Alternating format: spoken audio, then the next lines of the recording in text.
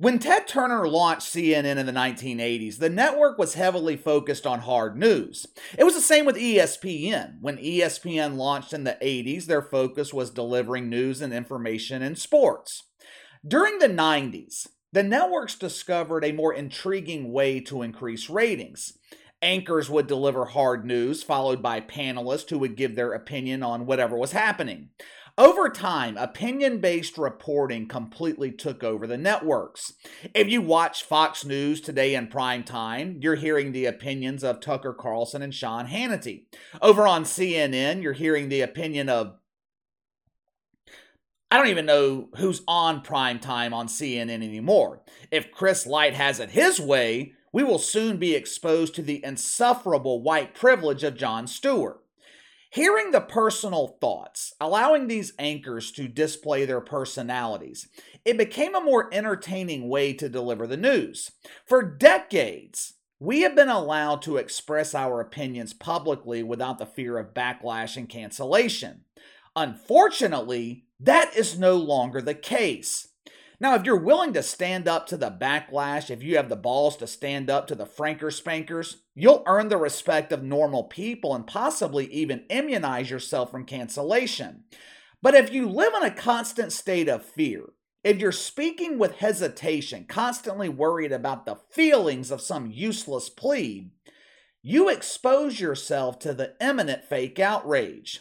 We have one rule here on the channel. We call it the Golden Rule. You guys that have been with me for a while can probably recite it verbatim. Let's say it all together now. The Golden Rule here on the channel.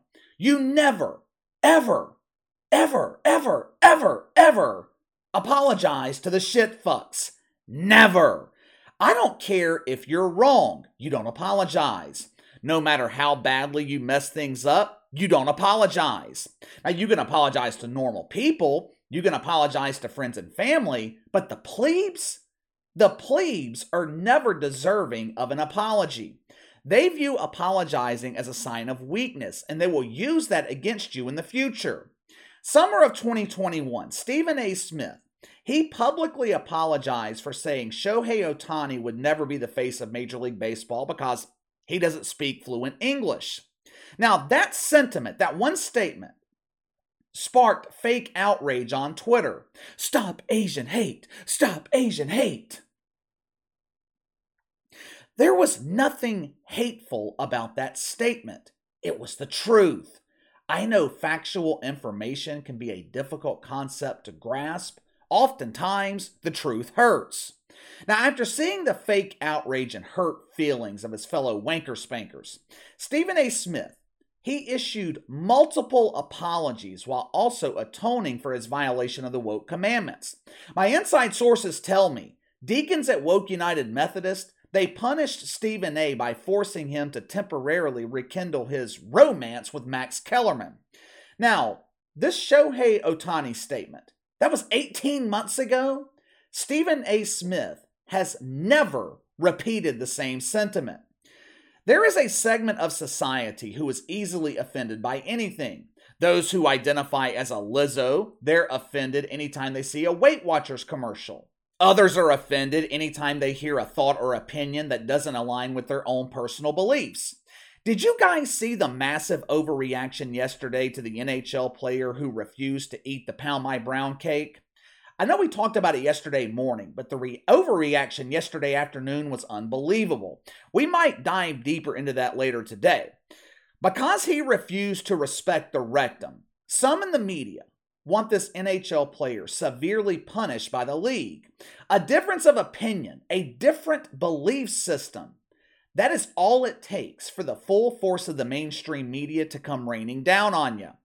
The Super Bowl's coming up in about Today's 19th, about 3 weeks. One of the highlights of the Super Bowl for people who don't usually watch football is the halftime show.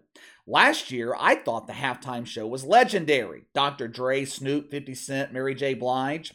Everything was all good until Eminem tried to ruin the moment by assuming the position of fellatio in the middle of the stage, trying to apologize for his white privilege. This year, Rihanna will be performing at halftime of the Super Bowl. I mean, I get what the NFL's doing here. They're trying to appeal to women, which is fine. That's fine. I don't watch for the halftime show anyway. I watch it for the game. This week, Stephen A. Smith, he's making the media rounds promoting his new book.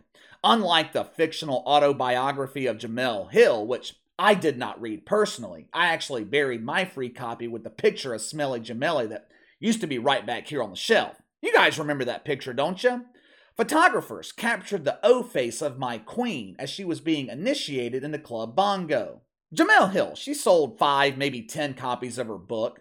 I expect Stephen A. Smith to sell hundreds of thousands of copies. I'm going to read it myself. I'll probably start this weekend. Now, even though I don't always agree with him, I find Stephen A. to be intriguing. I couldn't give a fuck less about the life of Jemele Hill, but I'm interested in the autobiography of Stephen A. I like learning about successful people, where they come from, how they got to where they are today.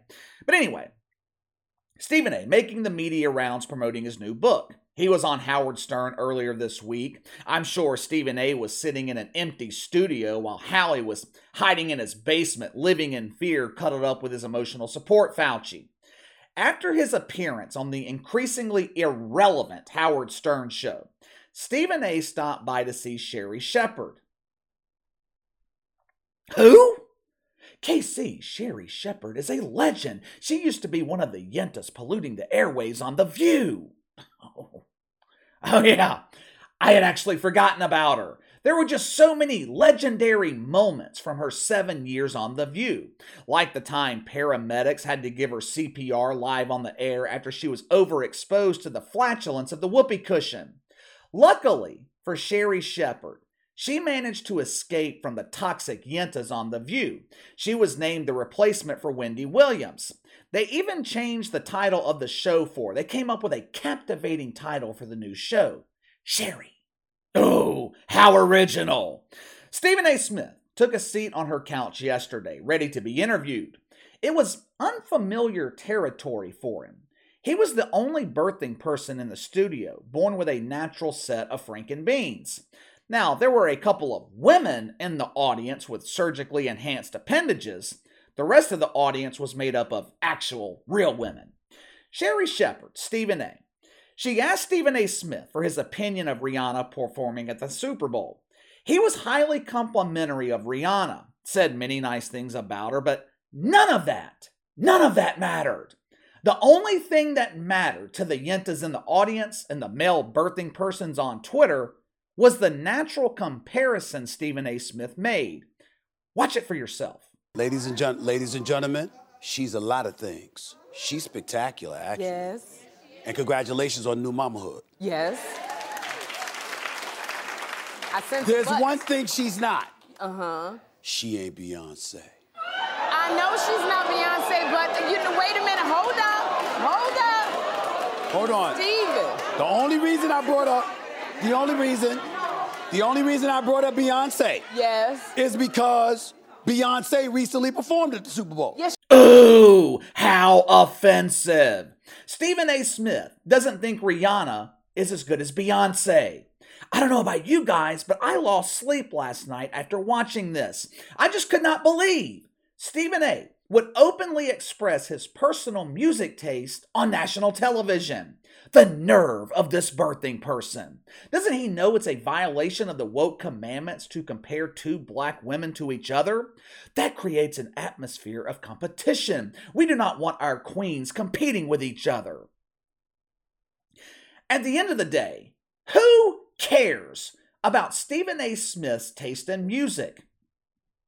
I don't, but I'll tell you who does care, the shit fucks. After hearing the fake outrage from the live studio audience, Stephen A. Smith, he immediately started backtracking on his opinion. After this interview was over, Sherri Shepherd allowed him to borrow her woke shovel so Stephen A. Smith could dig his humiliation hole deeper.